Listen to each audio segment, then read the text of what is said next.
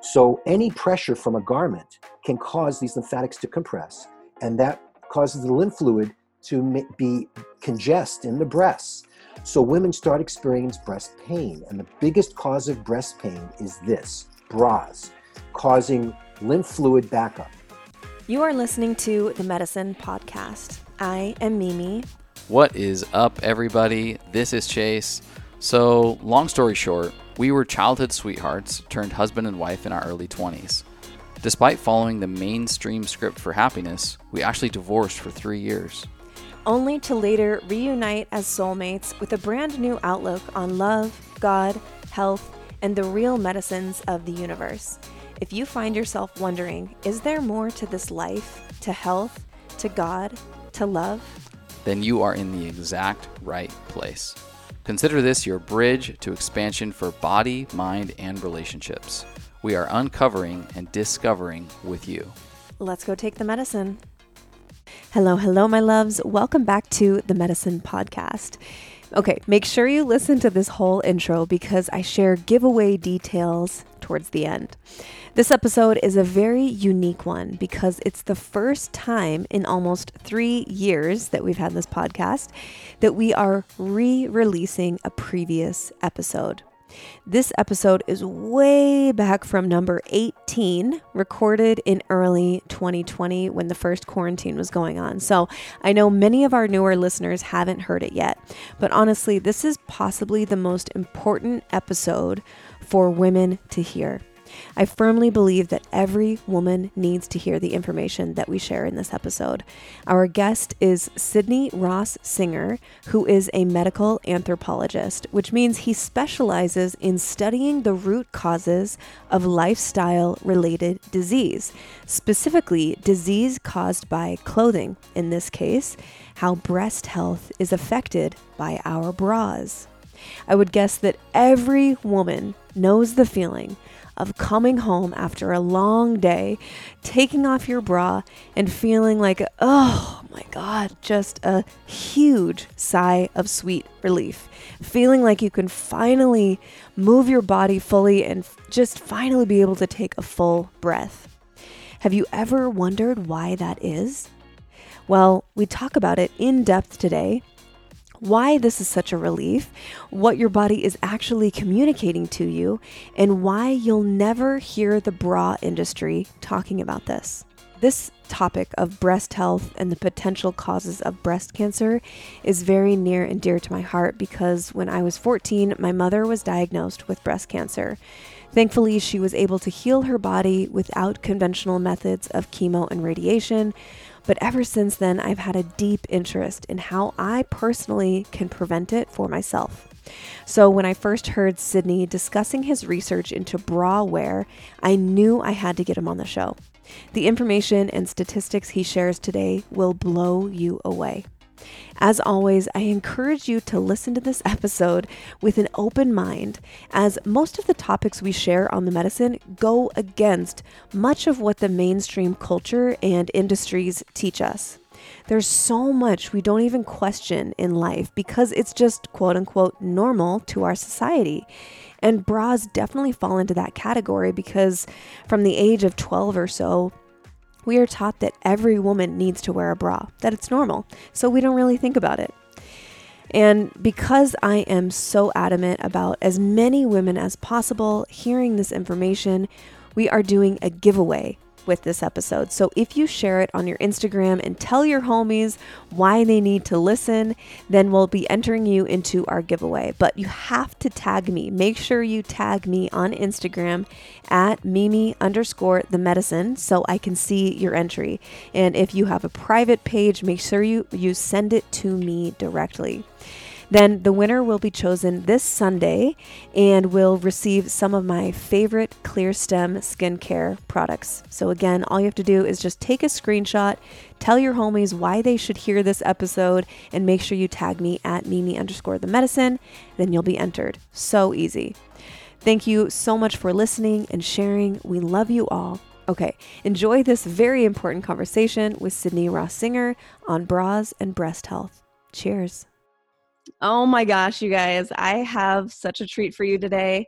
I am speaking with Sydney Ross Singer, as you know from the intro. I'm going to call him Sydney. But good morning. Good morning, Sydney. Good morning. It's so good to be with you, Mimi. Yes, I am so excited to talk to you. You have some incredible information that you've discovered over the years with your work, and I am so stoked to share it with all of my listeners and my audience. I know they're really, really going to enjoy it, and it's super powerful, super pertinent to every woman, and I think that they're really going to connect with it. But first, before we jump into your amazing work, I want to ask you a question that I ask every guest of mine. Hmm.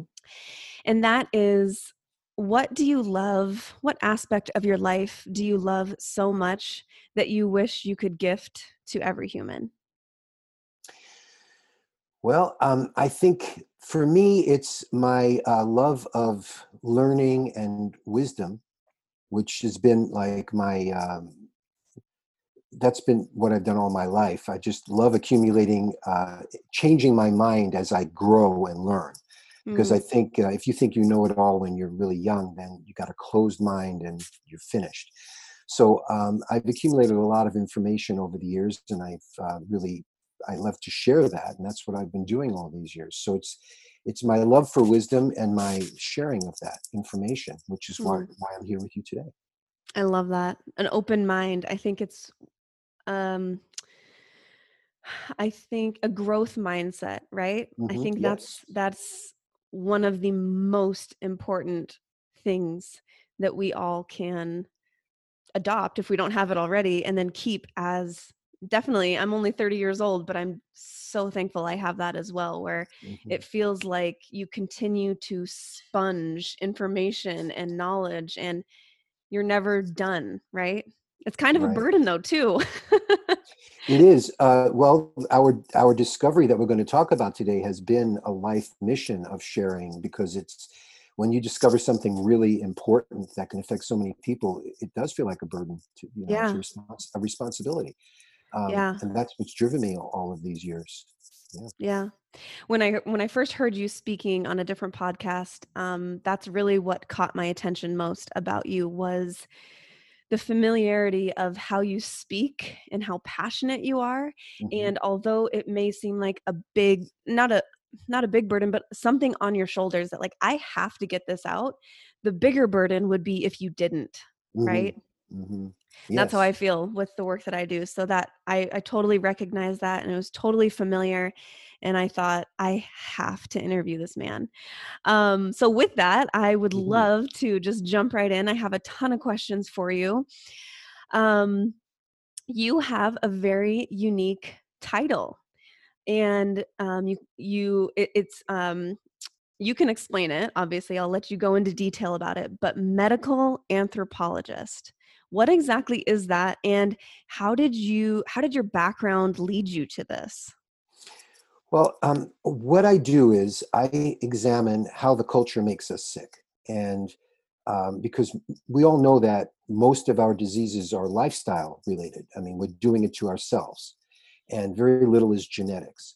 So, with lifestyle, environment, and genetics are the three major causes of disease. And environment is very much affected by culture as well.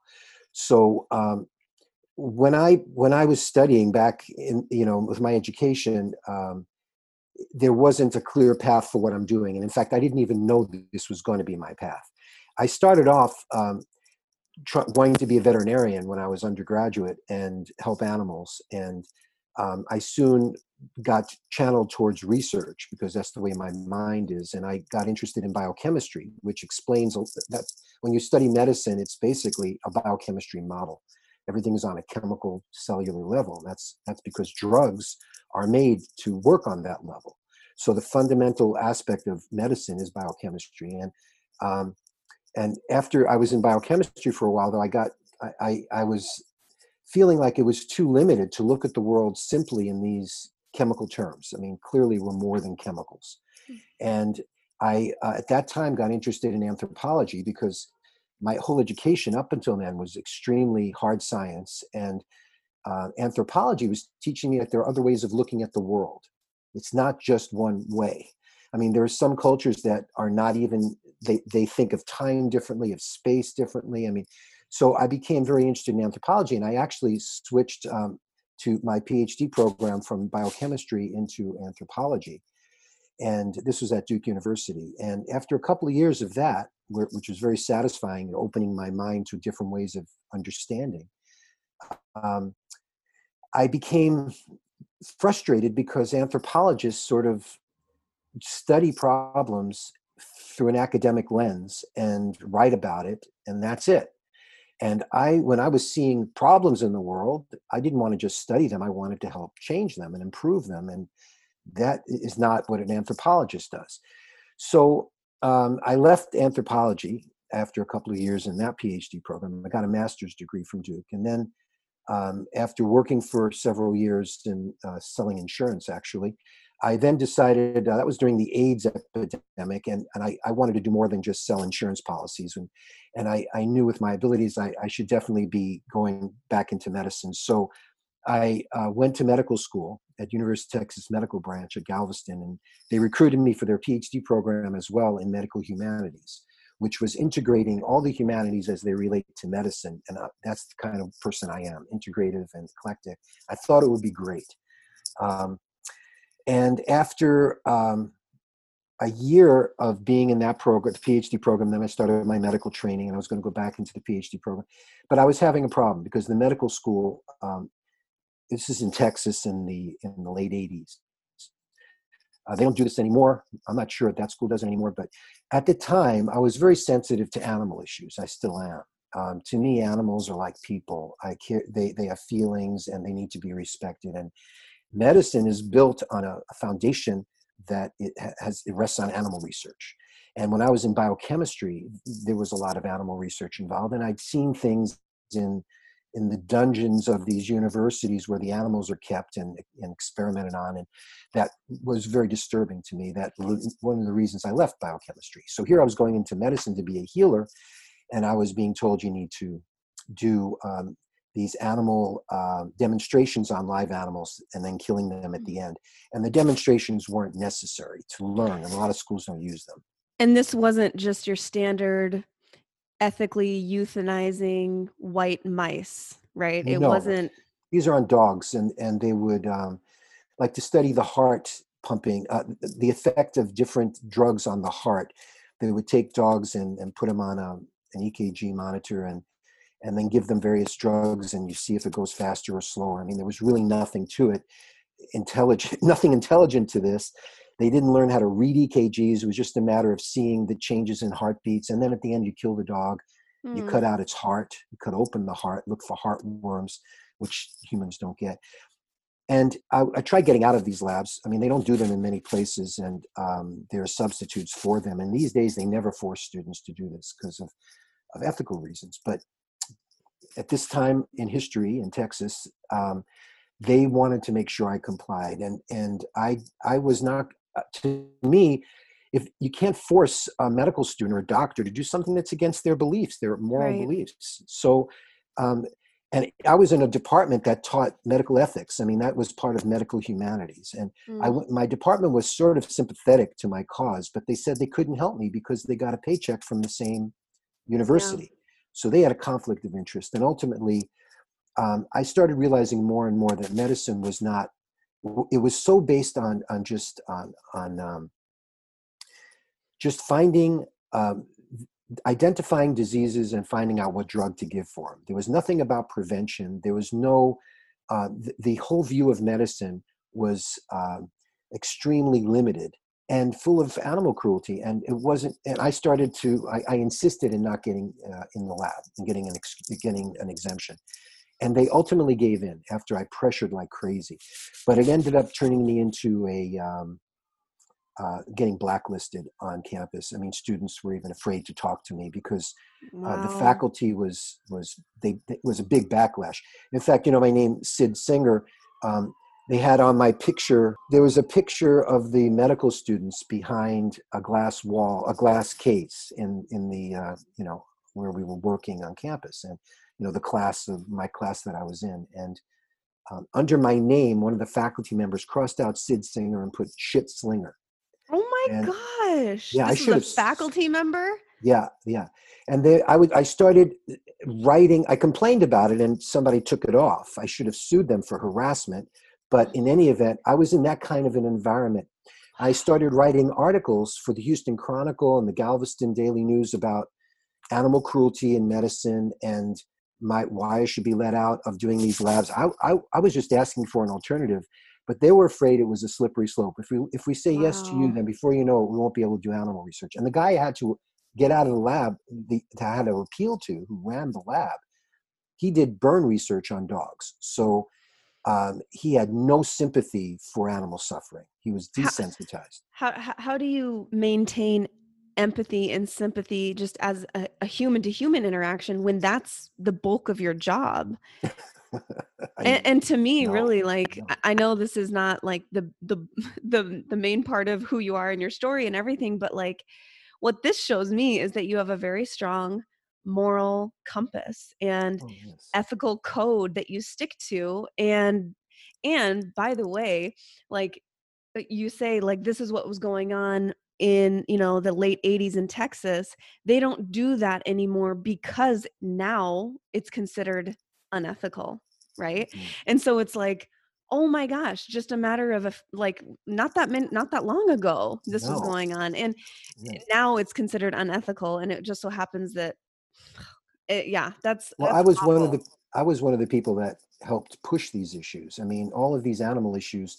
Now, to say you're a vegan or a vegetarian is cool and very mainstream. When I was in the '80s, being a vegan, because I want to participate in animal abuse. I mean, they said to me at campus, if you're against animal research, then why are you wearing animals or why are you eating animals, and leather and all. So to be consistent, I became a complete vegan. Now, and in those days, you said you were a vegan, nobody knew what that was. So Right. we were like pioneering the animal issue. And being a medical student and pioneering that, I got connected with animal groups because I was needing their help. I needed some help. So I threatened a lawsuit with the school. I said, if you don't let me do this, I'll sue. Give me an alternative. You can't force a student to do, like, would you force a medical student who is anti-abortion to conduct abortions? Right. Perform abortions? You wouldn't do that. You'd say, oh, well, if that's against your beliefs, we're not going to be, forcing medical students to do that. Well, I was trying to argue the same way. And at that time, the animal issue was not what it is now. And PETA was in its infancy. And that's how I met my wife, Soma Grismeyer, who runs the Good Shepherd Foundation, which is an animal protection organization. They were in California. I was in Texas. And so I met them. I started giving talks about alternatives to animals in medical education and why it's important to do that. And the bottom line was I became so disenfranchised with medicine and the way they do everything and how insensitive they were. I mean, the insensitivity to the animals is actually a rite of passage that desensitizes the student to suffering so that the next thing they do is start practicing on people. So you have to, in fact, when I asked to get out of the lab, I was told by the head of the lab that they couldn't give me an alternative because there is no alternative to feeling and smelling the blood on your hands. That's what they told me. Oh, okay. Yeah. And if that's Wow. medicine and you're a healer, you're going to go crazy. And that's why there's so many unhappy doctors, because Mm-hmm. people who come to medicine with compassion Yes. find that you're dealing with a system that does not care, that's built on animal abuse. I mean, how can you trust a doctor who's willing to torture an animal? All right. So anyway, Yeah. I ended up leaving medicine and integrating my interests and creating what is applied medical anthropology. Applied means when it's as opposed to basic research. Applied research is when it's focuses on a specific problem. So what we did was we tried saying, okay, if lifestyle is what's killing us, then why aren't I learning as a doctor any lifestyle issues? I mean, they hardly even talk about diet, especially back then. I mean, there was no mention of anything about prevention, anything about how to take care of yourself. It was all about trying to find what drug to give for what treatment, for what condition. The conditions are defined for drug use or surgery. If you ask what's the cause, they don't know. Well, we ended up getting So I left medicine to do my own thing as a medical anthropologist and pioneer this field where you don't need animal research. You need human research because we're looking at human-caused disease related to our culture.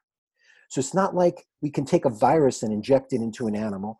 We're talking about like what happens when you smoke, or what happens when you're too sedentary, or you're way stressed out, or you're wearing constrictive clothing, or you're sleeping the wrong way, or you're all these things that we do because of our culture, how we eat, how we prepare our foods, the music we listen to, I mean, it goes on and on and on. We are cultural entities. We are not just biological entities, which is a big mistake in medicine.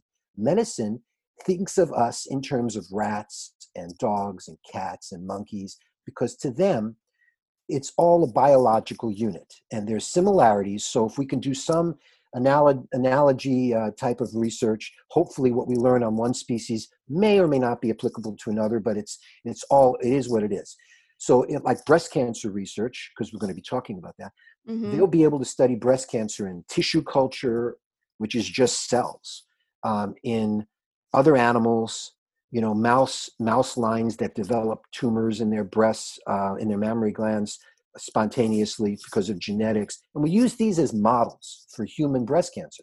The thing is, as an anthropologist, medical person, I don't just see women as biological units. I see and breasts as just a part of that biological unit that you can cut off and look at and describe separately. Women's breasts are culturally defined. The way you use your breasts, if you pierce them, tattoo them, constrict them with bras, implant them with silicone, use them to nurse a baby or not, all the things, reduce them in size. Women basically think of their breasts as fashion accessories in our culture, and they have become so alienated from its biological function, but that's culture.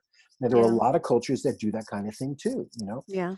So you can't understand the breasts unless you understand how women treat them, which is a cultural issue. Right. And medicine totally misses the boat on that kind of a thing. That's what I really want my listeners to hear about is breast health. And so to summarize, you look at a person, I'm just going to use one person individually. You look at a person and their whole lifestyle and how it is related to their culture and society, and what parts of their life could be contributing to disease or unnatural conditions in their life that maybe conventional or Western or, the gold standard, quote, gold standard of medicine wouldn't necessarily look at. Hey, what are you doing on a day-to-day basis? What's your stress level like? What's this like? What's that? They're not necessarily assessing all of those cultural and societal and lifestyle factors like an applied medical anthropologist such as yourself. Exactly. Okay. And very well said. You described that well. Good. Okay. Well, I'm glad. And you already kind of jumped into it, which is so great. For all you listening, the reason why I wanted to bring Sydney on was because I will speak for myself. We're going to talk a lot about boobs and breast health and cancer and all of that in this episode. But it's going to get really I'm just going to get vulnerable and get totally transparent with people, because people need to know. I think women need to know about this, and it's not being talked about, which is why I want to talk about it. For probably the last, I don't know, I would say 9 months or so, I have felt a complete shift in my health, and I've been doing certain things to level up my health on every level, you could say, on every frequency. And one of those things, it wasn't even on purpose. It just kind of happened. And then I started feeling really good and a lot better. And I kept doing it. And that is, I stopped wearing a bra. The only time I wear a bra is basically when I'm working out. And maybe 1% of the other time if I have to go into an office or something. And we're going to talk about that too. But I just wanted people to get a baseline of why this is important to me and why I think it's important for every woman, and that I have made changes in my life apart from even talking to you, before I even knew who you were or what you did, this was something that I recognized in my life. Like, I feel a lot better. And I didn't even know why. But now, after hearing you, I'm connecting little dots here and there. And Mm-hmm. anyways, I just wanted to give people that kind of disclaimer, background on me, and kind of give you the floor now to talk about the illusion, the myth of bras and that their necessity, Mm-hmm. and what they could actually be, how they could actually be harming us. Right. And so can you explain the incredible discovery that your wife's breast cancer diagnosis led you to? Yes, actually, she didn't have a breast cancer diagnosis, but she discovered a lump in her breast. Oh, okay. Excuse me. We didn't get it diagnosed with x-rays because she was pregnant, and we didn't want to start exposing the baby to any of that. Plus, if it was a cancer, I mean, we didn't even want to think about how to treat it because any of those things can affect a fetus too. So what happened was, um, after I left medicine, we went to Fiji to do some field research on a different subject. But while we were there, Soma discovered a lump in her breast, which freaked us out because she's a very healthy woman and has typical good lifestyle practices. And a week before that, a very interesting thing happened. We were on a remote island in Fiji, and bras were kind of rare there. And this teenage girl saw Soma hanging up a bra that she had just washed, and she was hanging on the line. And the girl came over and asked, what is that? And can I look at it? And so, why do you wear it? And Soma was like a little perplexed. Why do you wear a bra? And she said, well, I don't know why, but women in my culture just do that. And the girl said, isn't it tight and uncomfortable? And Soma thought about that. And she said, well, I suppose it is, but you sort of get used to it. And then a week later, we discover this lump and we go back to the mainland. We sort of put that conversation in the back of our minds as interesting. And then when we arrived home after a long flight from Fiji back to California, where we lived at that time, Soma went to take a shower and took off her clothes, and we're looking at her breasts differently now because we're wondering what could have caused this lump. I mean, what could you have done that could have caused this? I mean, that's sort of the first thing you need to ask is, what did I do to cause this? Because most of the time, that's what's going on, and something we've done. So we look at her breasts, and she just took off her bra, and it had these typical characteristic red marks around her breasts and over her shoulder from the bra, indentations in her skin. And suddenly, we've seen those before. I mean, when she took off her bra, but suddenly those were a clue. We were looking for clues, and those marks are actually signs of constriction. We never thought about it before because it's normal. When you wear a bra and take it off, you're going to have these marks on your skin. Do you think about it? No, until you suddenly have a disease process, and then you begin to think about it. So what could that do? It's a sign of constriction. And constriction impairs you. It means your circulation is being impaired. And the first thing that is impaired when your circulation is constricted by a tight garment like a bra, it impairs your lymphatic system. The lymphatic system is a circulatory pathway of your immune system, and it consists of microscopic vessels, little tiny tubules that begin in the tissue spaces and passively drain the fluid that surrounds your cells, because your cells are actually like floating in a fluid matrix, and the bloodstream delivers oxygen and nutrients in the capillaries under the pressure of the blood pressure from the heart, and it oozes out of the capillaries into this tissue space called the interstitial space, or they've actually now called it the interstitium, like it's its own organ. And this space is where the cells exchange their waste products and carbon dioxide and take in food and oxygen. And then this liquid is supposed to passively drain through these little lymphatic vessels to the lymph nodes. That's where most of this fluid drains. And for the breast, most of that's in the armpit. So if you have any bacteria or viruses inside your tissues or cancer cells or whatever, these and chemicals that they release get flushed through the lymphatics to the lymph nodes, which then filter this lymph fluid and and if they detect anything that requires an immune response, white blood cells are made and there's an immune reaction. Hey friend, I wanted to change the subject for just a minute to read something really important to you. This is feedback we received from a woman named Kelly, one of our amazing users of Immune Intel AHCC. She says, "So I've been taking AHCC for a little bit over a month and my skin has never looked so good. I am 35 and have suffered from hormonal acne since I was a teenager. I thought I would never get rid of my acne. I just had my period and I have absolutely no pimples around my chin or jawline, and my melasma is finally clearing up too. I have tried countless prescription and over-the-counter medications and have seen so many dermatologists with little improvement. Also, I feel like my hormones have balanced out. I am less irritable, as well as less inflammation going on in my body, decreased back pain, and bloating. I'm so glad I came across you on Instagram. Thanks for sharing the knowledge." Okay, here's one more, just because they light me up so much to share with you. This beauty is staying anonymous. She says, "I learned about Immune Intel AHCC from you on a podcast, and in 4 months, it helped clear my persistent high-risk HPV that I've had for 7 years." I love these two testimonials next to each other because it's a testament to the balancing and normalizing effect that AHCC has in each individual body. One woman was supported with her acne flares, and the other had support in clearing her high-risk HPV. I am consistently amazed by the power and intelligence of AHCC. To try Immune Intel for yourself, go to themedicine.com/products or just check the show notes below. Cheers, my love.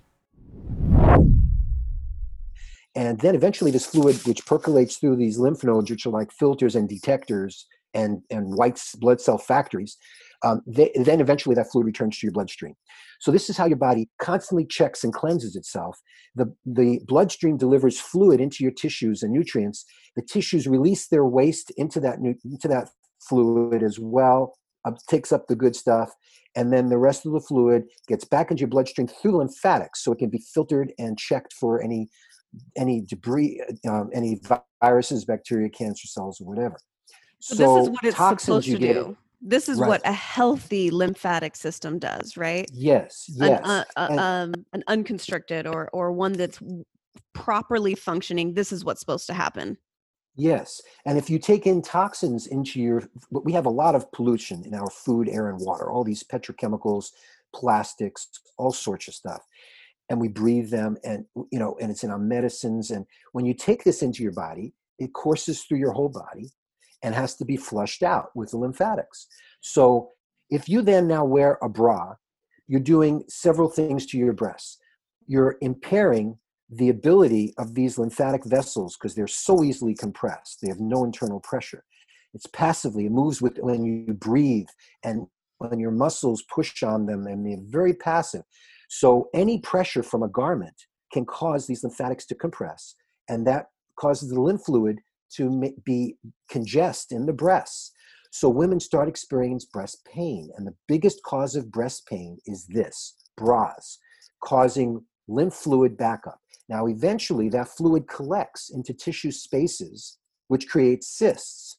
And a lot of women have chronic breast cysts, which get worse when their period comes because estrogen makes you retain more fluid, and your breasts actually get a little bigger during your period, and they're wearing the same size bra, so it's even tighter. So their cysts are even worse, and the pain is even worse. And when they stop wearing bras, this goes away. The lymph fluid can drain.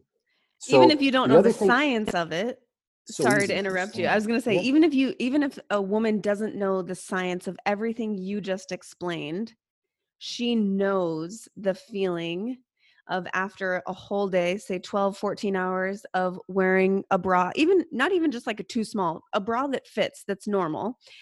Taking that off at the end of the day, it feels like you can finally breathe.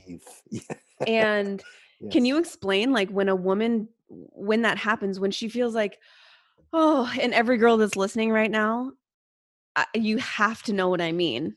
it feels like there was an actual tangible release in your body. What's happening when you feel that like, sigh of just release? Well, when your breasts are congested all day and they're actually swollen with fluid from this, so they're heavier, they're droopier. And by the way, bras make breasts droop more.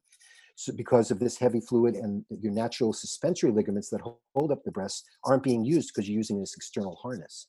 So your breasts are swollen effectively, uncomfortable. And at the end of the day, if you take it off, believe it or not, a lot of women wear them 24/7, and they have the highest rate of breast cancer. If you take this off, um, well, we'll realize while you can breathe, you don't have a tight band around your chest, which is Yeah. pressing on muscles, and it's also pressing on nerves. The autonomic nervous system is affected by the bra. Research has shown that um, wearing a bra reduces breathing, reduces digestion. It actually takes longer for your food to transit through your digestive tract. So that could make you gain weight too, possibly, but it changes digestion. It changes your body temperature, your core body temperature, just wearing a bra.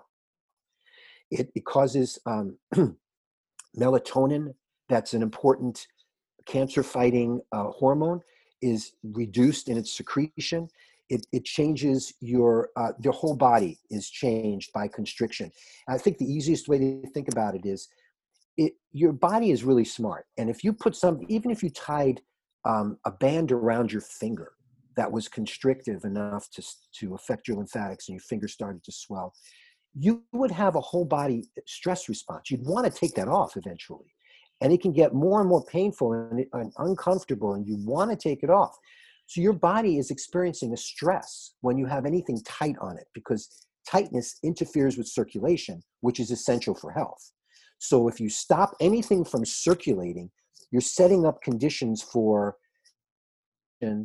congestion, waste product accumulation, toxin accumulation.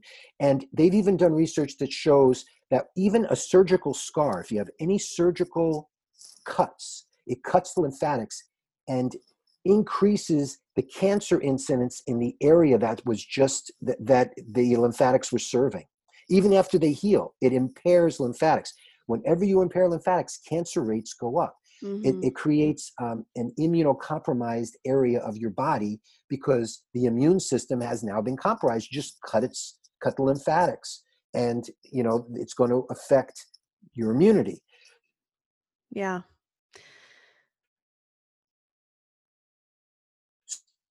Oh, you froze a little bit. So we are cutting off our lymphatics with clothing, tight clothing. Say what? Oh, sorry. I think our connection is just a little hairy right now. So you were saying that our clothing is cutting off the proper function of our lymphatic system. Yes, and any tight clothing does Mm-hmm. that. Yeah. So we're basically giving ourselves lymphedema and lymph congestion, which a lot of women get after surgery when they remove the lymph nodes in the armpits and they get swollen arms. Mm. There's no reversal of that. I mean, once you messed up your lymphatics, your plumbing is messed up for life. They can't surgically alter the lymphatics. That's why doctors don't even know much about the lymphatics. I learned so little in medical school. Most doctors know very little. Mm. Surgery for Wow. lymphatics, except to remove the lymph nodes, and there's no medical treatment. I can't give you a drug that will specifically affect your lymphatics. It doesn't exist. Yeah. So they ignore it. If they don't have Yeah. a drug for it, it doesn't exist as far as medicine's concerned. So when we discovered this, we found that was our theory. We then figured, okay, if this is true, there should be research on this, you'd think.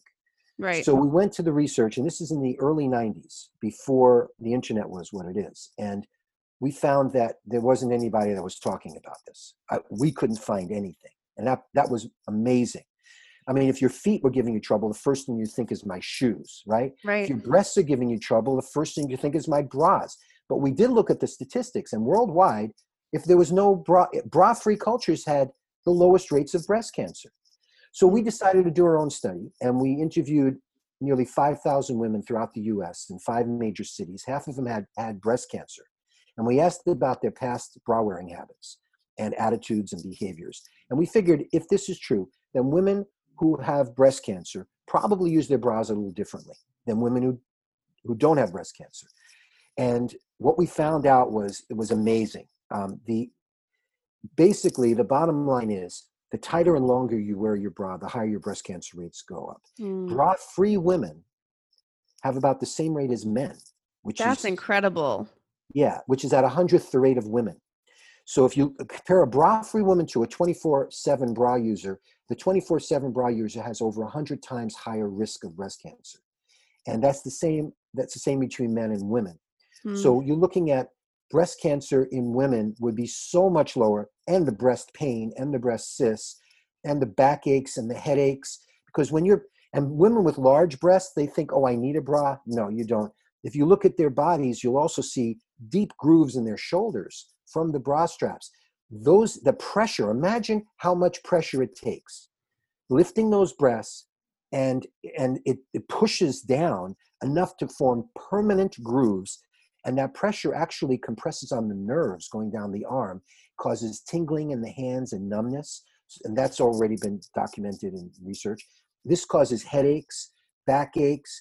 There's no reason to lift up your breasts. I mean, they reach a natural position, and that's where they belong. And when you wear the bra, you make them heavier and even more uncomfortable, and increase the reliance on this harness, thinking, oh my God, I need a bra.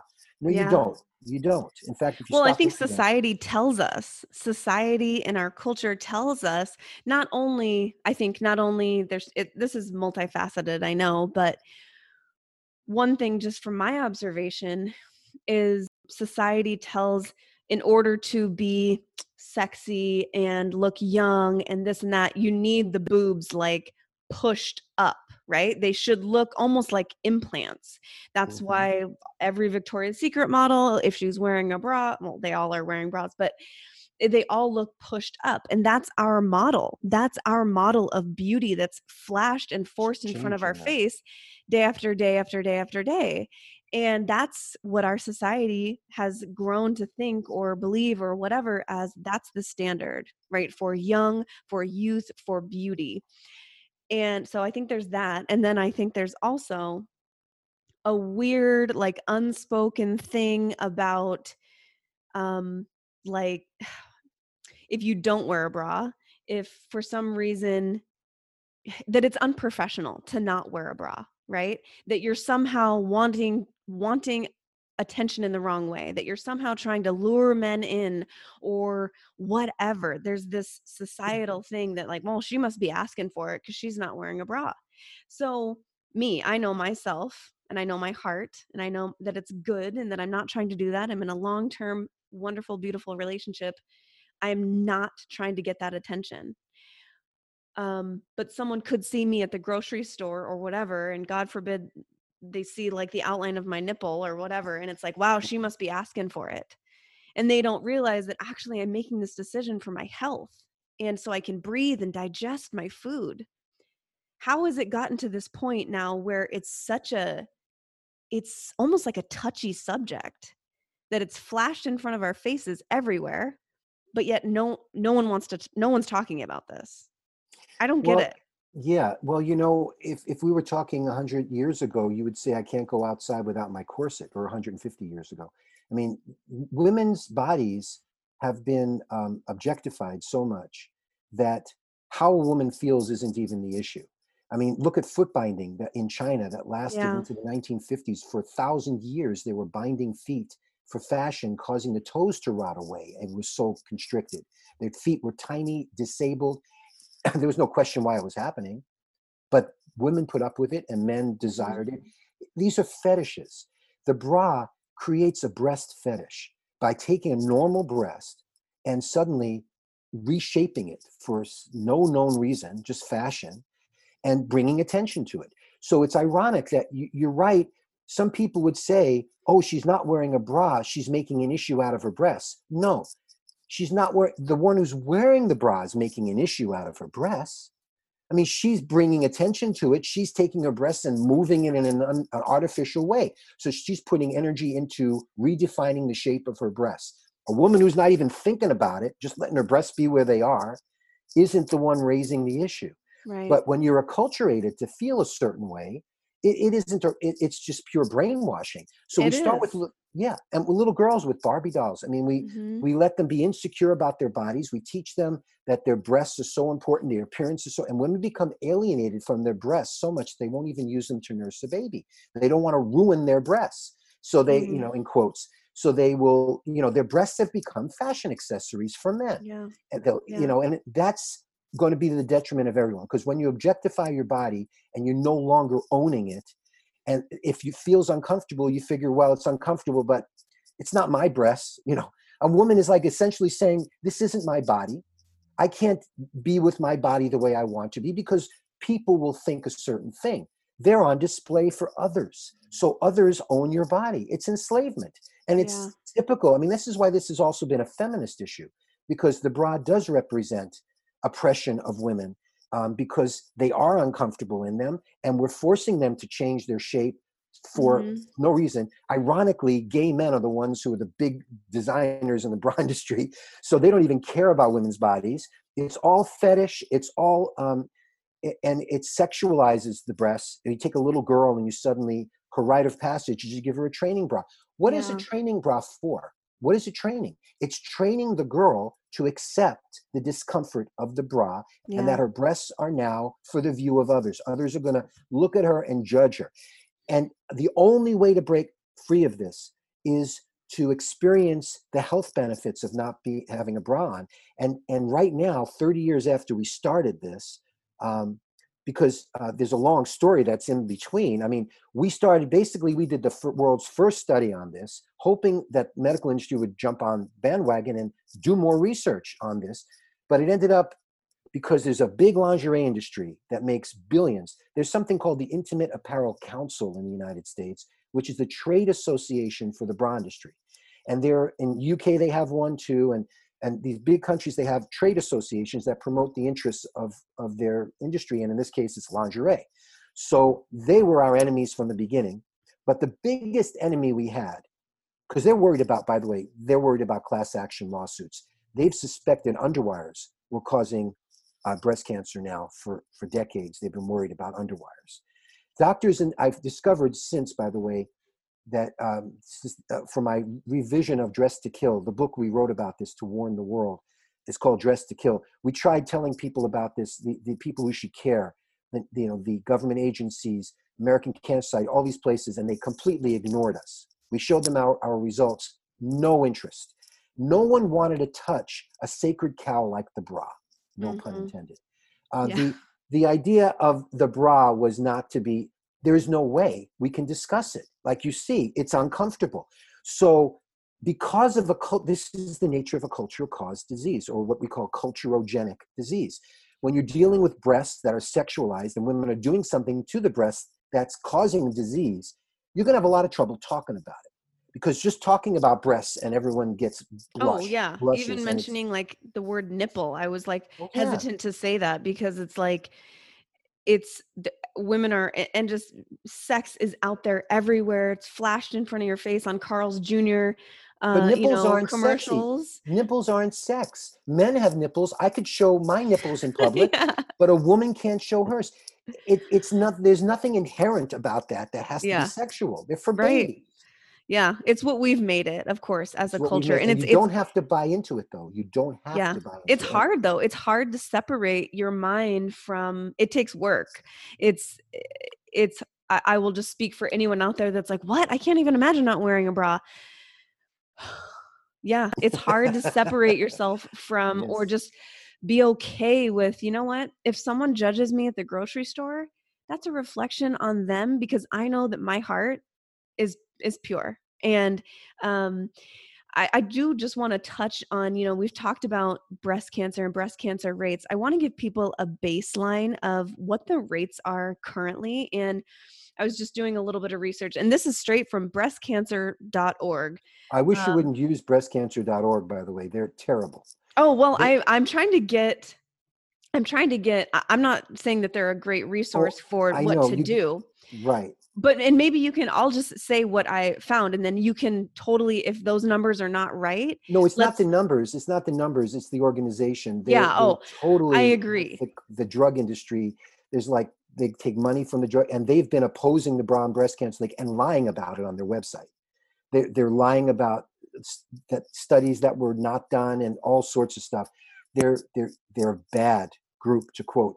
But even if you quoted the American Cancer Society, it would be the same thing. They are also saying this should be ignored. Don't even think about bras.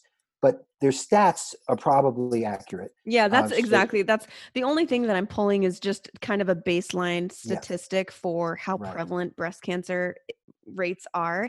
And according to them, 1 in 8 women, so about 12% of Americans will develop invasive breast cancer over the course of their lifetime, which is a ton, 1 in 8 women. And in 2020, an estimated 276,000 new cases of invasive breast cancer are expected to be diagnosed in the US. So there's new cases every year. So basically it's growing. And when you see statistics like that,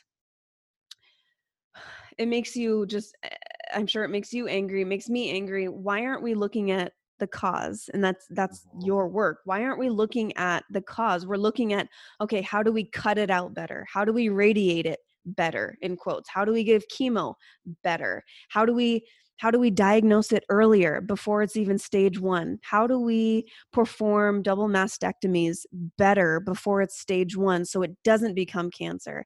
Like, those are all the questions that they're asking, rather than why is this happening? Which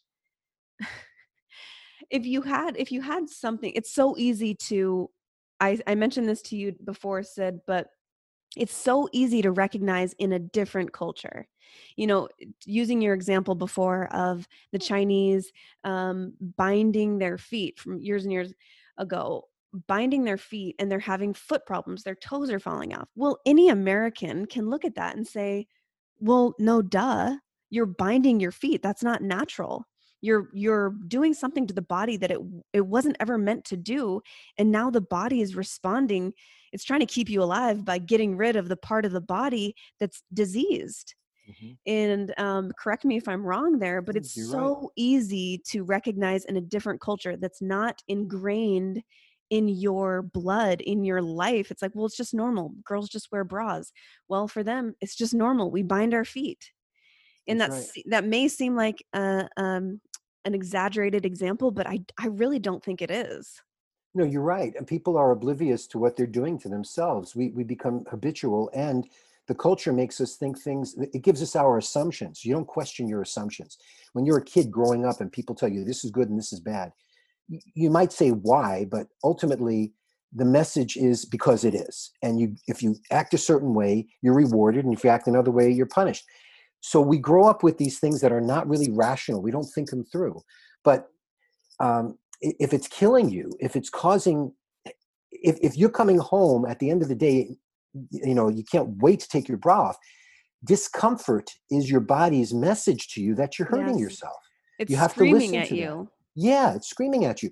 And if taking them off, if people get shamed, I'll tell you, things have changed. What you have said is, it seems old-fashioned in a way compared to what I'm hearing these days.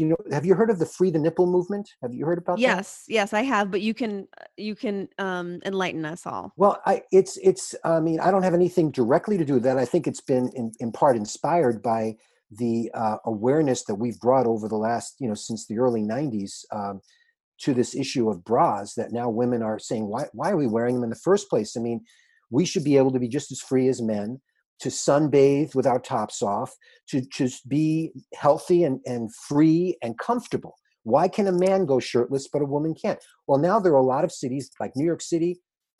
Top freedom is totally legal. A woman can walk down middle of Manhattan without a top on. And wow. Yeah, and it's like that's legal. And there's nothing wrong with that, because women are now asking for equality. They're asking, why do I have to go to work? I'll tell you, one of the biggest obstacles over the years has been, women will take off their bras and within a few days, they'll feel so much better, if not right away. I can attest to that. Hey, homie, if you've listened to the Medicine Podcast for a while now, you know that Chase and I are extremely selective when it comes to the mushroom products we recommend. This is because after years of researching the mushroom space, we honestly were disappointed to find out that the large majority of these products are diluted and bulked up with grain-based fillers, which led to us creating our own mushroom elixir, Mushy Love Cinnamon Swirl Latte. We were committed to formulating one that is delicious and high quality. One that has a clean, organic ingredient list, no gut or hormone disruptors, absolutely zero fillers, and a hefty dose of pure medicinal mushrooms. Mushy Love Latte is the result. This is a blendable, caffeine-free mushroom elixir with 500 milligrams each of incredible mushrooms, chaga and tremella. That is at least 2 to 3 times more mushrooms than other very popular mushroom brands out there to support your gut health, immunity, skin hydration, and beauty. Oh, and it tastes like a liquid cinnamon roll, y'all. Just blend 1 to 2 scoops with your favorite steamed milk, and you have a delicious elixir that you can drink any time of day. You can also blend a scoop into your morning coffee as a creamer with a cinnamon swirl twist. To try Mushy Love Latte for yourself, go to getmushylove.com and use the code MEDICINE, MEDICIN, for 10% off your subscription or one-time order. Again, getmushylove.com, use the code MEDICINE. Mushy Love is highest quality mushrooms and highest quality love. Enjoy. Oh yeah, and their breasts will lift in tone, their cysts are gone, their pain is gone, they could breathe easier, they're more integrated with themselves, their self-esteem improves when they stop feeling like insecure about You feel being out. more connected. I will speak as a woman who's done this. You feel more connected to your body, which as a feminine essence, that is the basis of our feminine essence, is being in connection to your own body. And believe it or not, that makes you more attractive to your partner or to whoever you're dating or to your husband or whoever. It makes you more attractive inherently when you are more connected and confident in your own body, rather than having to always cover up or, like shield yourself. Like, okay, no, I need my bra on because I need them to be lifted because I want him to think my boobs are attractive. Newsflash, girlfriend, he thinks you're more attractive with that off. Mm-hmm. I ask 100 men, 100 out of 100 will say, yeah, take it off. And so it's just like we have these like myths in our mind about what it means. And I cannot emphasize enough how freeing it is, not only physically, but also mentally, and how much more in tune and connected to your body you will feel. And I will say in the quarantine time, like we're all at home basically, give it a try. This is the perfect time to try it out. Take off your bra, don't wear one for 2 weeks, and see how you feel. That's right. If you don't wear it for a month, then you'll feel different. Your whole menstrual period will feel different.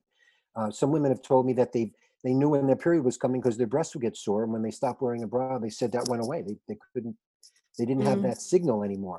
I mean, because the breasts were getting sore because of the bra. Yeah. So yeah, it's a real simple thing to try. Since just to give you more science background, there have now been like dozens of studies confirming the link between breast cancer and bras. But the medical industry has been the biggest problem, because when you have a paradigm changer like this, I mean, they've been doing all of this research. Imagine if we're talking like we're back in the 1950s and we're talking about smoking, because cigarettes were still smoked by everybody. They were even telling you it's good for you. It relaxes you, and doctors would smoke cigarettes, and you can even go on YouTube and look up doctor commercials. And you'll see this doctor sitting there lighting up saying Camels is my best, and all this. And so you went from a culture of everybody smokes to suddenly realizing, no duh, smoking is going to cause lung cancer, right? Right. I mean, it's not that big an extrapolation, but they were fighting it. They were fighting against it because there was a huge tobacco industry, and all of this research that had been going on lung cancer was ignoring smoking.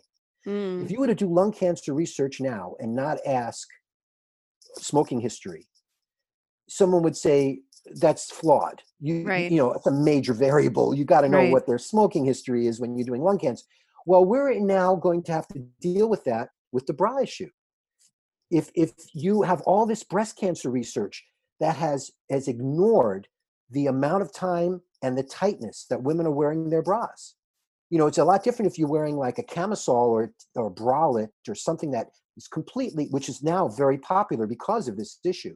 The bralette sales are going crazy, and all the underwire sales are dropping. Victoria's Secret is like going out of business. Everybody in that old image that you were talking about, the sexualized push-up image of the 90s, is gone. I mean, now women want comfort. Mm-hmm.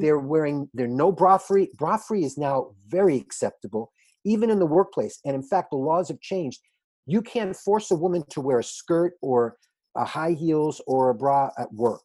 Mm. Because if a man doesn't have to do it, a woman doesn't have to do it. If it's not relevant to her job, a bra shouldn't be normally relevant to your job. They can't come and make you be uncomfortable all day. That's Yeah. sexual discrimination, and it's considered it's illegal now. And even kids in high school with the dress codes, girls are saying, "I don't want to wear a bra," and the principal, calls them in, and the schools are changing. They're saying, as long as you're not, causing. Although it should be the boys' responsibility to learn that if a girl, if you can see her nipples and she's not wearing a bra, you keep your mouth shut. And the other thing is, it really isn't that provocative. What's more provocative?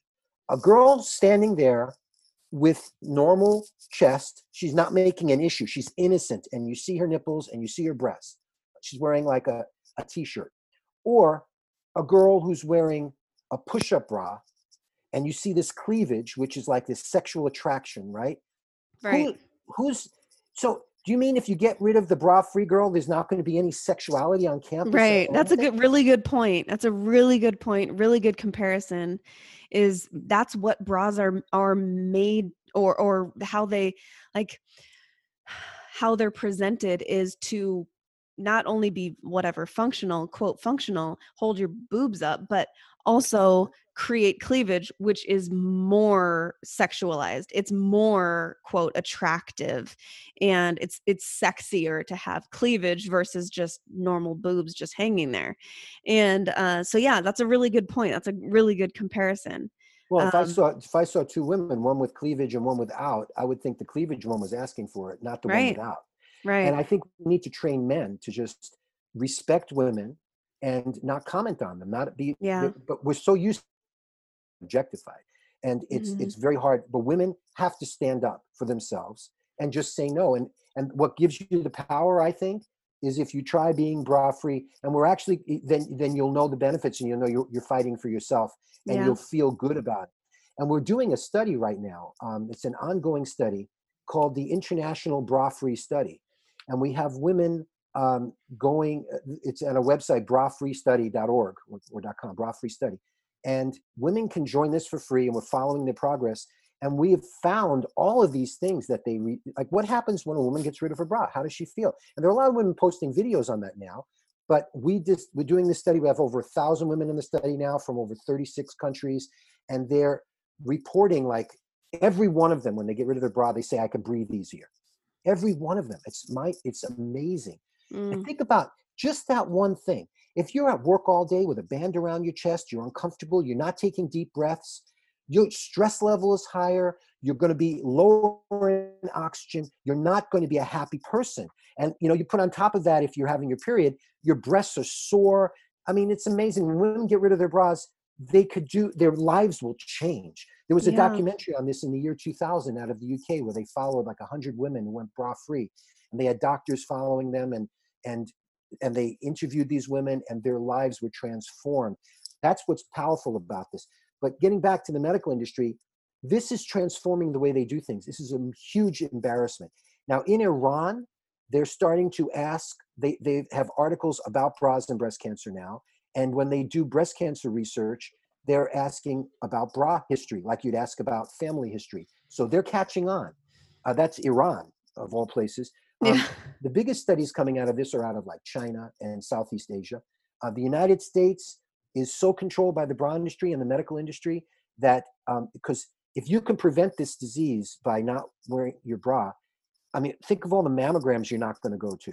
Think of all of the extra surgeries and all. I mean, you know how much money breast cancer? It's a huge industry. Yeah, it is. Huge industry. Yeah. The And that, 250, a quarter of a million women that are going to get it this year. What's their average hospital bill going to be for all the things they're going to need? yeah. If you know, I mean, that's a lot.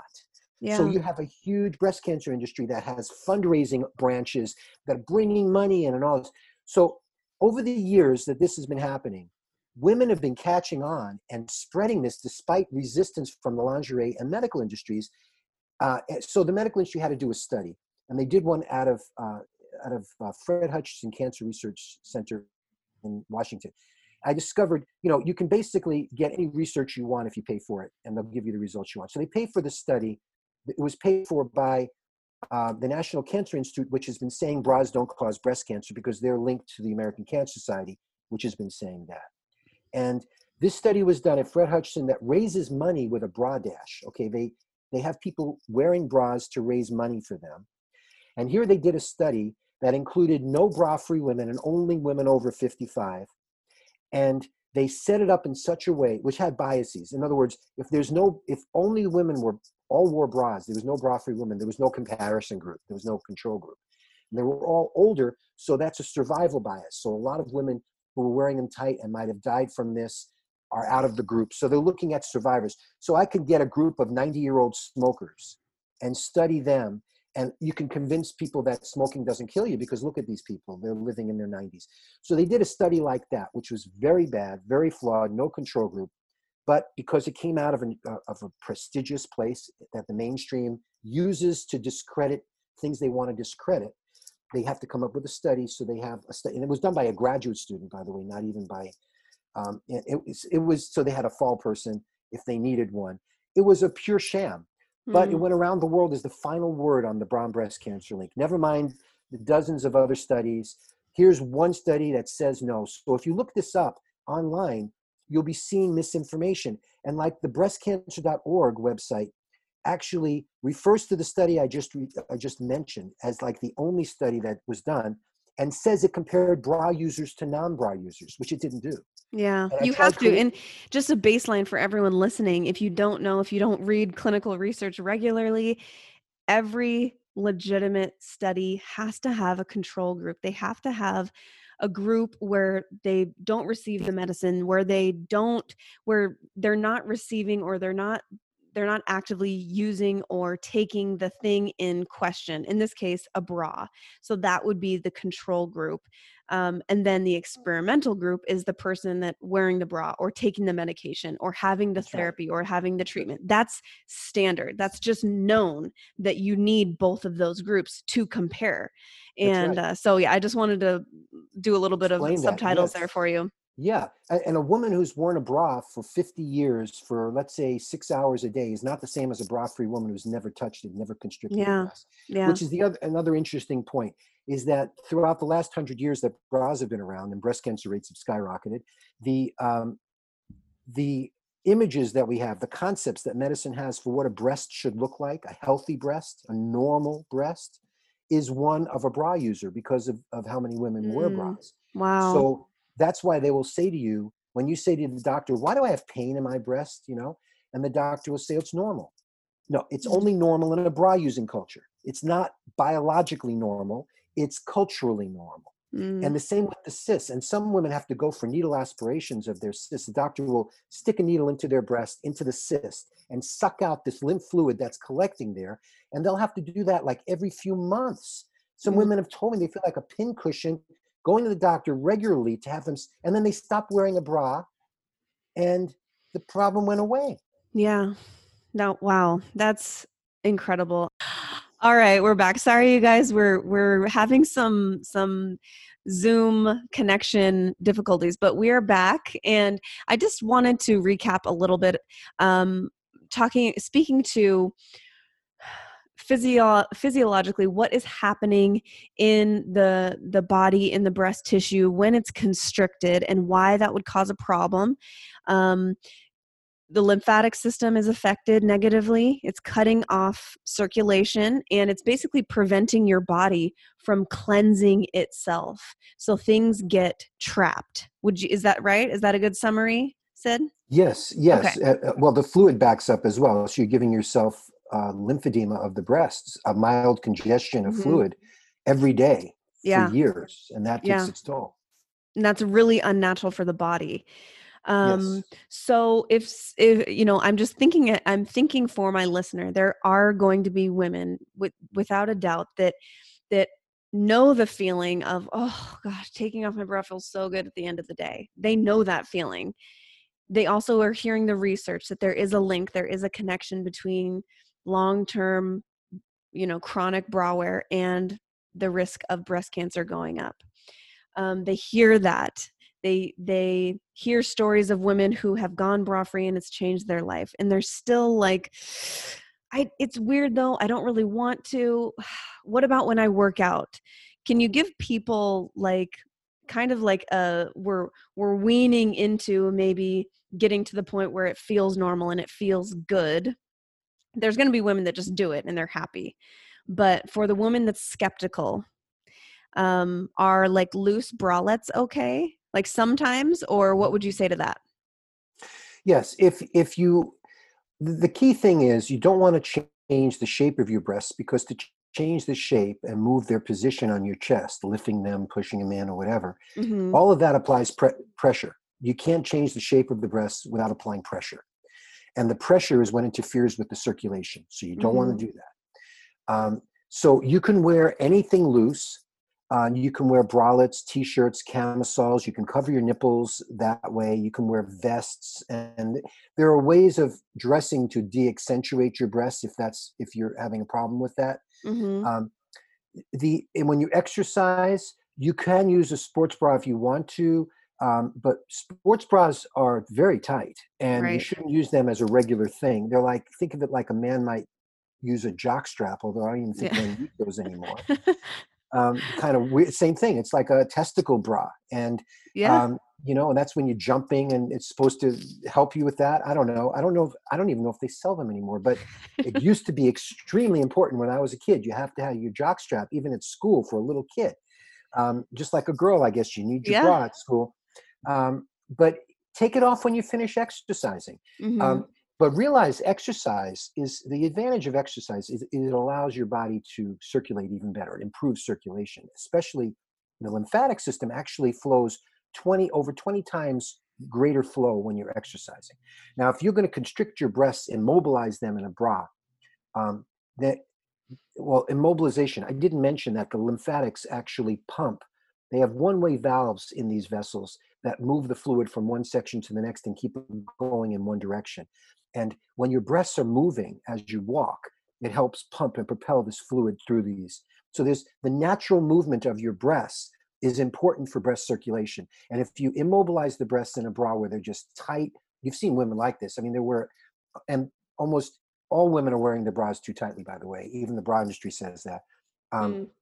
so they have very tight, very hot, constricted, immobilized breasts that are basically sitting with toxic fluid inside of them from constriction. They're not going to get the benefit of the exercise. So Mm. it's really Wow. best if you can exercise bra free. And they've actually done studies on athletic women who found it much more comfortable to be bra free once they got used to the feeling, and being natural again. I mean, ever since you're hitting puberty, you wear a bra. It feels weird or psychologically uncomfortable to not be with the bra. But physically, once you get used to that, you won't want to ever wear a bra again. So the other advice I give a large-breasted woman, if she wants to exercise, is pick an exercise that doesn't have a lot of bouncing involved. If you have to have exercises that are appropriate for your body. If you're a Mm-hmm. very heavy person, you don't want to go jogging or you'll mess up your knees and your hips and your ankles. If you're a large-breasted woman bouncing your breasts around, with jumping and everything, you probably want to have a lighter exercise, maybe swimming, bicycling, yoga. I mean, there's a lot of things you can do that aren't hard on your breasts and on your Right. body. So you Yeah. have to adapt to the activity as well. Yeah, that makes a lot of sense. And I'm thinking about for my own exercise, I exercise very frequently, and I'm thinking most of what I do, I'm going to practice what I preach here, okay? So most of what I do is yoga and body weight exercise and a lot of walking and do some biking. I really don't run a lot. So there's just this kind of programmed software in my brain that I need a sports bra. But when I really evaluate what I do and what I enjoy doing, I don't actually need a sports bra. I could wear like if I don't even really need to wear that at all. Like once we start asking ourselves these questions, there's this little light bulb that's like, Yeah. oh, yeah. The only Yeah. thing that I would think is if I was going to a big box gym and didn't want to nip out or something, I would wear like a loose bralette. But again, that's societal. But I'm not at trying to least draw that's, attention to myself. Like that's hardwired into me to try to be more modest, you know? but at least it's not constrictive. And Yeah. that's the key. I mean, if the modesty issue is what you have, then there are ways of hiding your nipples, although it Yeah. is absurd. But there are ways of doing. I get it. I understand, and Totally. I'm not critical. But it is absurd that our culture does put this trip on women, and your nipples. You can wear just another layer. Some women put pasties on, or a Band-Aid rather over their Yeah. nipples, something to cover them. I think we'll Yeah. get past that eventually. There are enough women who don't care. And the free the nipple movement is like basically saying, this is absurd. Why are we women having to deal with this? I mean, Yeah. our nipples aren't only sex objects and shouldn't just be seen that way. And Right. especially if we're not even meaning them to be that way, so it's something that the culture is working out. There's no Yeah. question about it. But as long as you're not constrictive, as long as Yeah. whatever you wear doesn't leave red marks or indentation, when you Yeah. take it off, there should be no marks on Okay, anything. that's a good kind of thing for someone to take into consideration is what I'm wearing, whatever I'm wearing, is it leaving any red marks or indentations? Look for that in what you're wearing. Use that as kind of the measure of, is this too tight or is it not? And really, Yes. like most of us are doing at home workouts right now. Um, you don't need it. I mean, I don't use it for if I'm lifting weights or doing yoga. You don't actually need it. And no matter what you think about the activism in the society or, the free the nipple movement, whatever, I'm not asking you to go topless. I'm not. I'm asking you to ask the questions about your own health and being an advocate for your own health and asking really good questions to support your long-term health, and this is a big part of it. And so And whatever when you you want to think about the society stuff, but at least ask the question, is this good for my health? yes, and I wanted to say also exercising with without a bra helps you strengthen your ligaments. The Mm, ligaments strengthen under gravity and under pressure and under tension, and if you don't put any tension on them, they weaken and they atrophy. mm, And that's why women, when they take their bras off, their breasts are flabby because the ligaments are not yeah. working. The bra is doing all the work. So once you stop wearing a bra, the ligaments start to work again and they begin to tighten, and your breasts Mm. will lift and tone. When my wife, by the way, her lump went away when she stopped wearing her bra. Wow. We had a normal pregnancy and a great, our child is like 30 years old now. And the, the thing is, she now, in the beginning, when she was bra free, it felt kind of, not many other women were doing it back then in the early 90s. So, but when she would like run or something, she'd have to put her arms over her breasts to like support them while moving. I mean, in the beginning, she was like that, a little uncomfortable with it. But now, but within about a couple of weeks of moving, and she got to where she could rebound, bounce on a rebounder without a bra, with her breasts just moving. And boy, does that pump your breasts. I mean, if you want to get circulation. Another thing, by the way, that we weren't able to say comfortably back then, which we can easily say now, is breast massage. Hey friends, by now you probably have picked up that Chase and I are committed to living optimally healthy lives.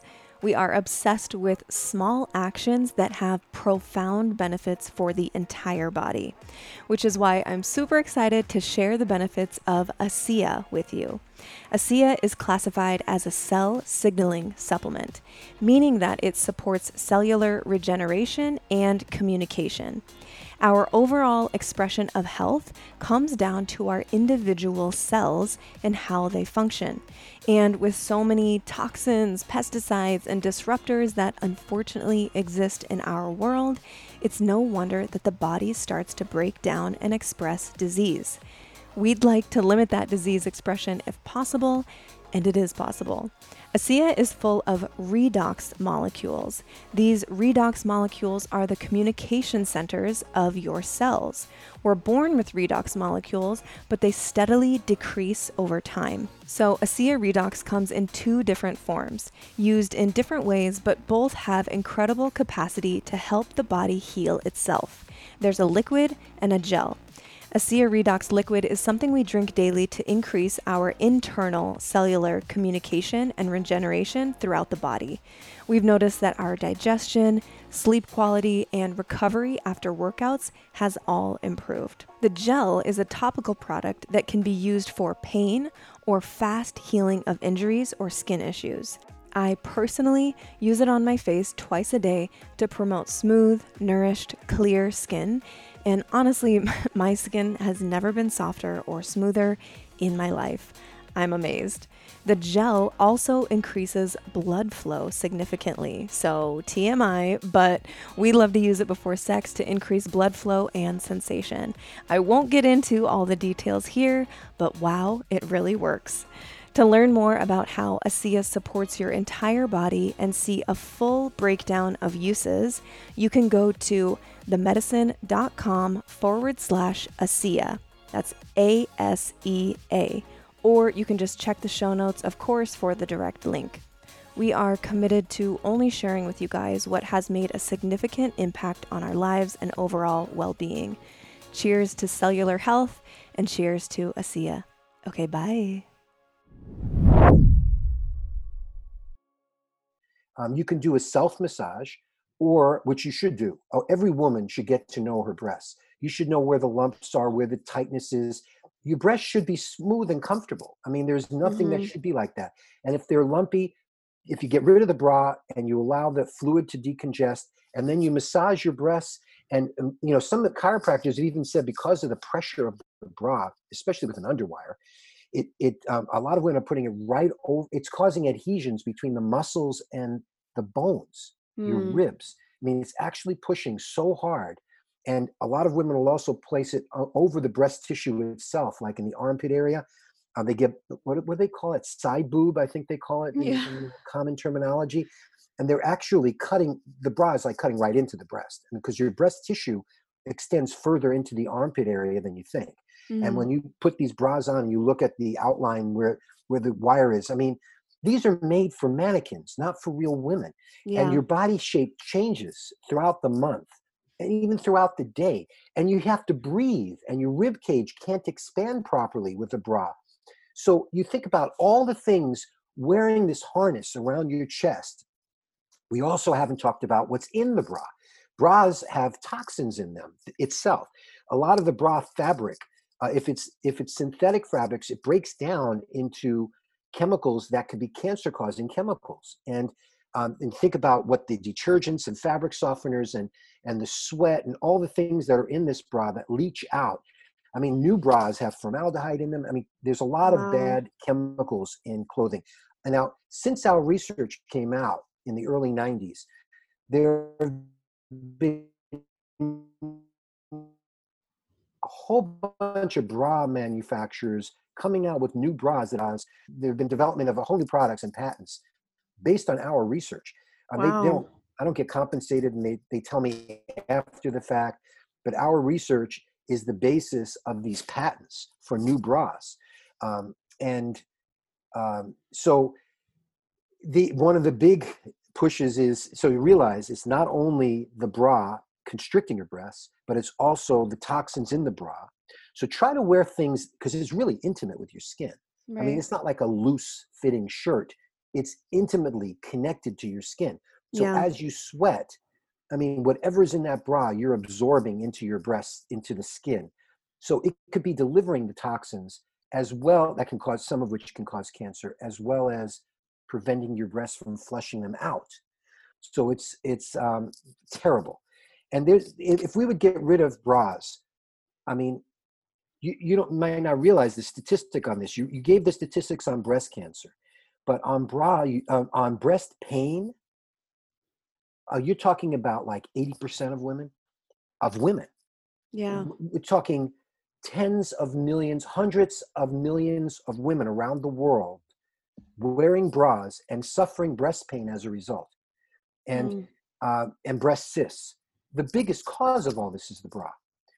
Some women, there was a study where these women came in, they were large breasted. They thought they were in such discomfort. Oh, my back hurts and all of this. And they thought it was because of their breast size. And they went to this surgery to try to get their breasts reduced. And instead of doing that, they did a study on these women, and they had them change their bras because every one of them, it was way too tight. So they Wow. had these women loosen up, and they didn't need any more. They didn't need surgery anymore. Their symptoms went away. Wow. So a lot of women think that their breasts are giving them problems, not knowing why, and Yeah. this could be the very reason. So from the results now from our international bra-free study, we're seeing women's menstrual cycles normalize even. And I've seen the literature, they've said that actually changes your hormones wearing a bra, and it affects your menstrual cycle. So Mm. you can, I mean, things that you would never even Yeah. believe would be affected by this. But I mean, if you see the body as one whole dynamic being, it's not, oh, there's some breasts and there's an arm and there's a leg and there's a head and there's a brain inside. It's one dynamic Yes. being. It's not a whole bunch of separate pieces glued together. Everything works together, or it should. And so it makes sense to me, but this could be a light bulb turning on for a lot of people, like, oh yeah, those are connected to the rest of my body. It makes sense that other body tissues and organs and processes would be affected positively or negatively. Well, So there's also tight jean syndrome, which, all the trend right now for everyone wearing these like pencil thin jeans, yeah. that actually causes nerve compression, and it's cause and nerve damage down the legs, and it's called tight Wow. jean syndrome. Anything tight is bad for Yeah. you. Compression clothing, even, I mean, if you compress the body, you're not allowing circulation. So Yeah. even if you have like an elbow brace, or people with like their wrists with carpal tunnel, they'll get like they'll often be told to wear like a brace, or like an ace bandage where there's some elastic holding it together. When you're wearing anything like that that's elasticized, elastic is terrible. It holds on by constriction, and as it's squeezing, the pressure is not even allowing proper blood circulation. Mm. So if you have tissues that need to clean out from damage, you need lymphatic flow to remove tissue debris. That doesn't go back into your bloodstream from the tissues. It has to go through the lymphatics. So let's say you have an injury in your wrist. You're going to have to break down tissue and rebuild it. That's part of the immune reaction. If you have, while you're doing that, if you're constricting that area, it's not going to be able to do it. So you'll end up wearing these braces for a year or more, wondering why it's never getting better. In fact, you're going to even make your ligaments weaker because of putting a brace around them. And any of those cells that have pressure on them, they don't like it. Mm. Pressure. There's a lot of new research going on, little energies on the body, subtle pressures, little forces. And think about this. This was an example I just read from somebody. It made so much sense. It was very powerful. You look at braces that people wear for their teeth. With like 1 gram of pressure of pressure on these teeth, with the way they set up the braces, Hmm. just 1 gram, a tiny amount of pressure, will move the teeth in your face. I mean, it's just a Yeah. constant pressure. If you had water dripping on your skin nonstop, it'll give you an ulcer eventually. I It's mean, crazy. so you imagine wearing a bra from puberty onward every day, 12 18, I mean, Playtex have the 18-hour bra. I mean, think about how long that is. And then some Yeah. women are thinking, if I take my bra off, they've heard this myth from the bra industry that'll prevent your breasts from drooping, when it's the opposite. So they're afraid. And in Southeast Asia, by the way, where they used to have very low rates of breast cancer because they never wore bras, I mean, modern times, they're getting breast cancer rates skyrocketing because they're wearing bras now, and they're looking very Western. And they're wearing them 24/7 because the women there are extremely compliant. And if you tell them this is what you should wear to be proper and it'll save your breasts and make them perky, then they'll wear it, and they'll do it Wow. 24 hours a day. And their breast cancer rates are skyrocketing.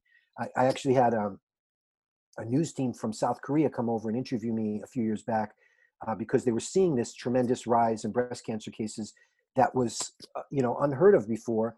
That's coincidental with bras, and they knew about my work. And now my book is in Korean as well. I mean, it's all over the world in different languages, but women are catching on. And the good news is today's millennial women are typically much more questioning of past behaviors. The Me Too movement, with not wanting to be sexualized and feeling all this sexual oppression, has led to women now not being able to be forced to be sexualized in the workplace. So Yeah. you don't have to go to work with a bra on. And if your boss tries to do that, you could sue. I mean, you really can if you want to take it that far. They have no Yeah. right to do that. Yeah. So that's encouraging. It is. And I Yeah. think we're going to see breast cancer rates drop.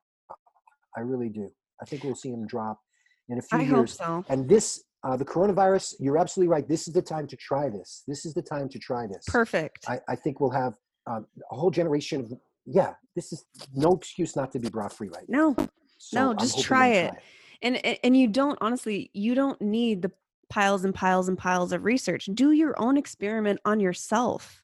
That's Take it off. exactly Don't right. wear it for a month, even when you exercise, and just listen to your body and see how you feel.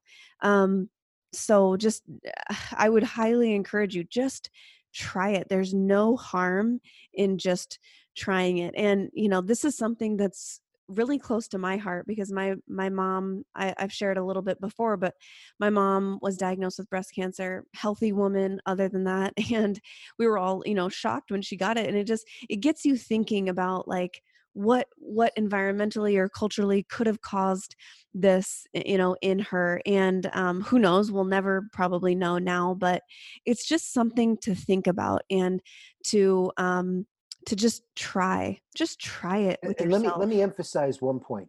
It's not just the bra.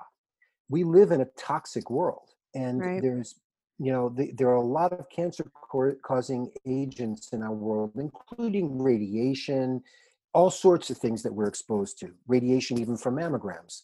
But you have all sorts of insults to our bodies that have to be cleaned out by your immune system. And we survive very well if we don't tie its hands. Yeah. So what happens is the culture is getting in the way of our being healthy, of our life, of our bodies functioning the way nature intended them to.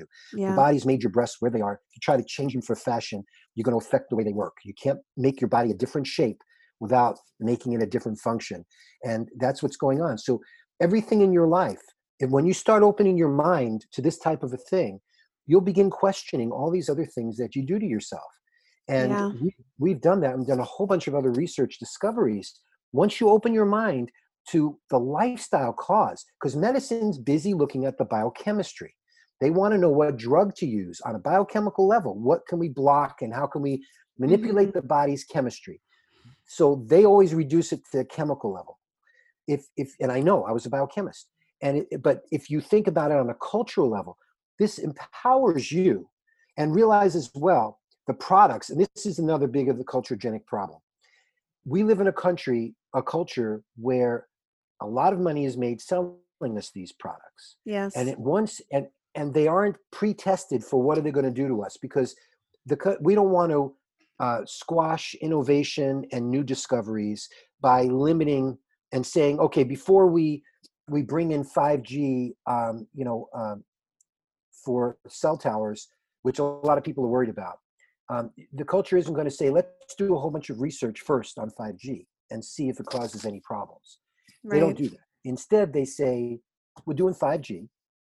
And then if there's a whole bunch of problems developing, if you finally realize what it's connected to, Years later. at that point, yeah. Then the medical industry will say, well, we'll come up with tests so we can discover the brain cancer earlier, or we'll discover this earlier. We'll try to do early detection. And then the other industry, the industry that's responsible will fund research saying that there isn't a problem. And as soon as there's research that contradicts any other research, it's considered controversial, and you're not going to get any government bans or government doing anything else. That's a key thing. Whenever there's a study that says something, underarm deodorants cause antiperspirants can contribute to breast cancer. There were studies on that. Well, what happens is the underarm and deodorant industry, which is a multi-billion-dollar industry also, they're afraid of lawsuits if you suddenly discover they're right. So they're going to pay for research that'll show it isn't a problem, and you can get a researcher to do anything. So I mean, they work for grant money, and some of them have very low scruples. So they'll publish, and if their results aren't what the government or aren't what the company that funded it wants, they don't have to publish those. The company has the right to not even publish the findings. So it's everyone's against you in this culture. There are people making money getting you sick, and then there are people making money trying to make you get better, and no one is trying to tell you stop doing the things making yourself sick in the first place, because it's bad for the economy. There's so much money being made on disease, and then people buy it willingly because they buy into the image. So it takes a strong person to take the independent mind reflectively and walk your own path. It's your life. And the culture is not here for you. It's here to use you. You're a pawn. And if you don't want to be a pawn, get off the chessboard and do your own thing. Right. Oh, I love that. That is such a good note to end on. Oh my gosh. If you don't want to be a pawn, get off the chessboard and do your own thing. Exactly. That's where I feel like I'm at in my life. And I just appreciate your work so much. I think you've shed so much light on an issue that is completely in the dark, and you are wonderful for doing that. And I hope that I can aid in whatever way to help spread your message, because it's an important one, and it's very close to my heart, no pun intended. And I want to give people a chance to, if they want to join the bra free movement study, right, that you talked about, where can they do that? Well, it's at the website brafreestudy.org. Okay, perfect. And you will give you information on that. And Yep, I'll put it in the show notes. So guys, look at the show notes for the link if you want to join that. And where do people go to connect with you and your other work, your book, Dressed to Kill? Where's all that?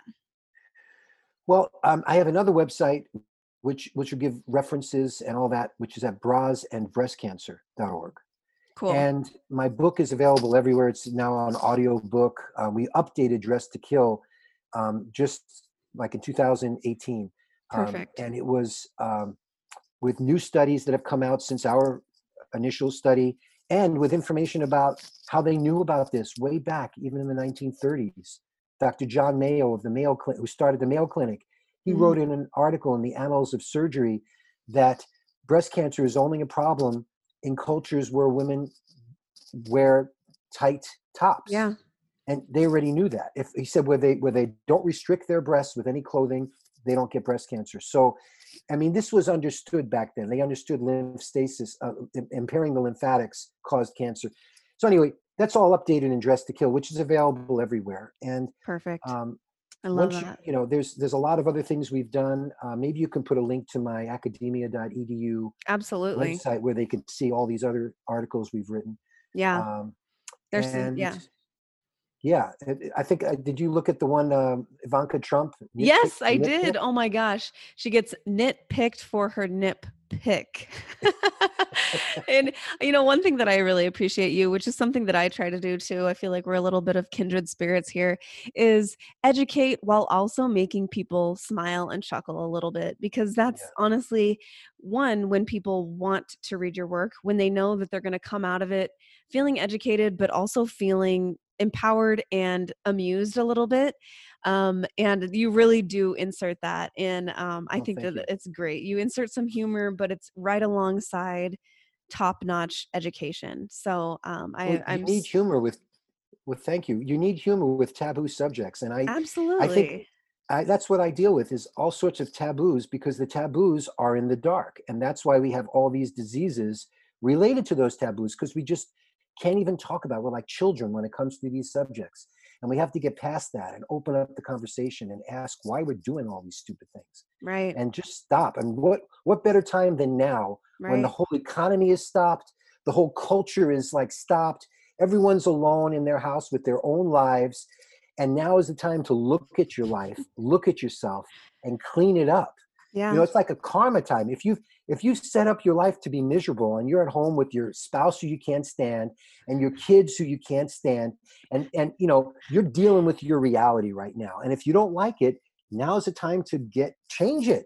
Right. Change But it. first ask yourself. Turn the question on yourself first and like look at yourself. What am I doing? How can I change? Where could I improve and grow and Exactly. evolve? Exactly. So yeah, I love that. Okay, so before I go burn all my bras, um I want to take a poll honestly after this and see how many women while they were listening to this took off their bra during this podcast episode.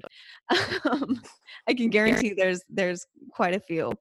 Well, The maybe you very could instead of burning your bra, just cut it in half and make two masks. Yeah, there you go. Yes. Oh, I love that. Perfect. I love that idea. You're helping yourself and society, you guys. Okay, the very last question that I have to ask you, which I ask everyone on the medicine because we're about disease prevention for the body, mind, and relationships. What for you right now is current medicine, quote, medicine for your body? Um, I'm eating a lot less. Hmm. Now that I'm home and we're in an age group, my wife and I, where we don't want to go out to be on the safe side. We've gotten a lot of food stored up that we had to buy, different grains and things to be self-sufficient for a few months. So I'm eating less because I want to let it last, and I'm being much more aware of my diet.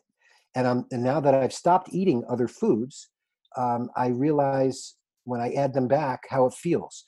So Yeah. the best way to really change your lifestyle is to stop doing a bunch of stuff, let your body ground out and get rid of the effect of those things, and then add them back one at a time and feel it. Like I stopped eating meat pretty much for a while because I have limited resources of meat right now if I don't go out, and I have just so much freezer space. And then I ate a little piece of steak the other day, and boy, did I feel it. It's like, Mm. and I had another type of, I had some pork, and it made me so hot at night. Hmm. It like gave me night sweats just having certain meat. And I repeated it, and it was the same effect. So I'm learning how my body reacts to things so I'm going to take that out of my diet again. And it's nice to clear things out. And I'm discovering my whole digestion has changed. So that's a long answer for you. It gives me, that's what I've been doing. I'm looking at my diet, simplifying it, putting like lentils and beans and rice and, easy, that kind of food. And I'm finding that it gives me more energy and a different rate of digestion and a whole bunch of stuff. So that's what I'm doing for my body. I love that. Yeah, you're paying attention and adjusting accordingly. That's Yes. what we're meant to do as humans, I think, and cycle things. So I think that is great. Perfect answer. And what about for your mind? What's some current medicine for your mind? Um, Turning off the news more so I don't constantly look at it obsessively, and trying to fill my mind with less stressful videos and other things, more humor. I think we need more humor. This is not the time to watch a video on like virus pandemics or Right. things like that. Yeah, you need to watch Dumb and Dumber, Parks and Recreation, The Office. Exactly. That's honestly what my partner Chase and I'm just like, I just need to laugh. Can we just watch Parks and Rec, That's please? exactly what we just did. We went through the whole Parks and Rec. We never saw that Oh, we before, are and we kindred just spirits, binged Sid. it. It was great. Oh, yes, I love that. And what about for your relationships? What's some medicine for your relationships?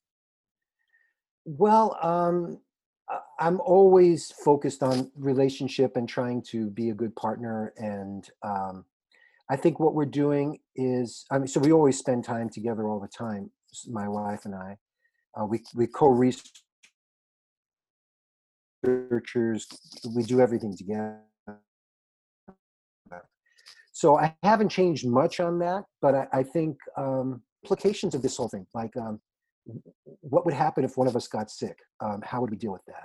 Because, you'd be in isolation, you wouldn't even be able to see the person necessarily.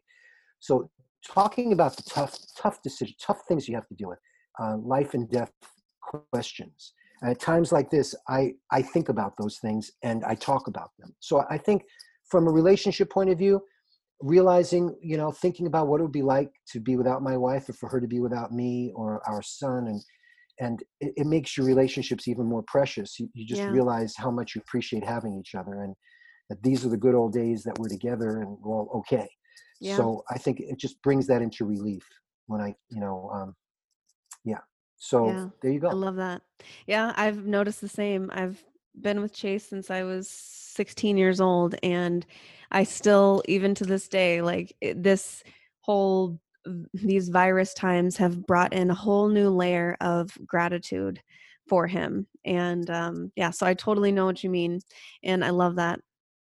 Well, I again thank you so much for being on. I know we could talk for probably 4 more hours, um, but your work is really important, and I just want to take a moment to honor you and to just tell you that it's so needed, and you are such a light in this world.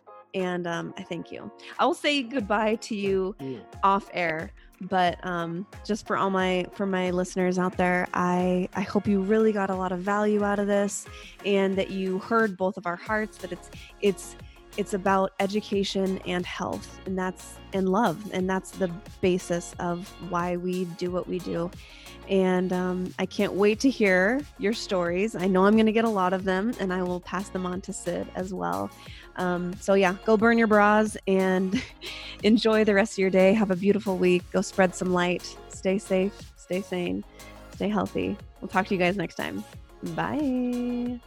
If you liked this episode, make sure you hit that subscribe button in Apple Podcasts, Spotify, or wherever you prefer to listen. This will ensure that every episode drops into your library automatically. Also, make sure you're following me on Instagram at Mimi_the_medicine. To learn more about our favorite health products, foods, and supplements we discuss on here, along with the discounts, visit themedicine.com/medicine cabinet, or just check the show notes for this episode. Until next time, cheers, boo.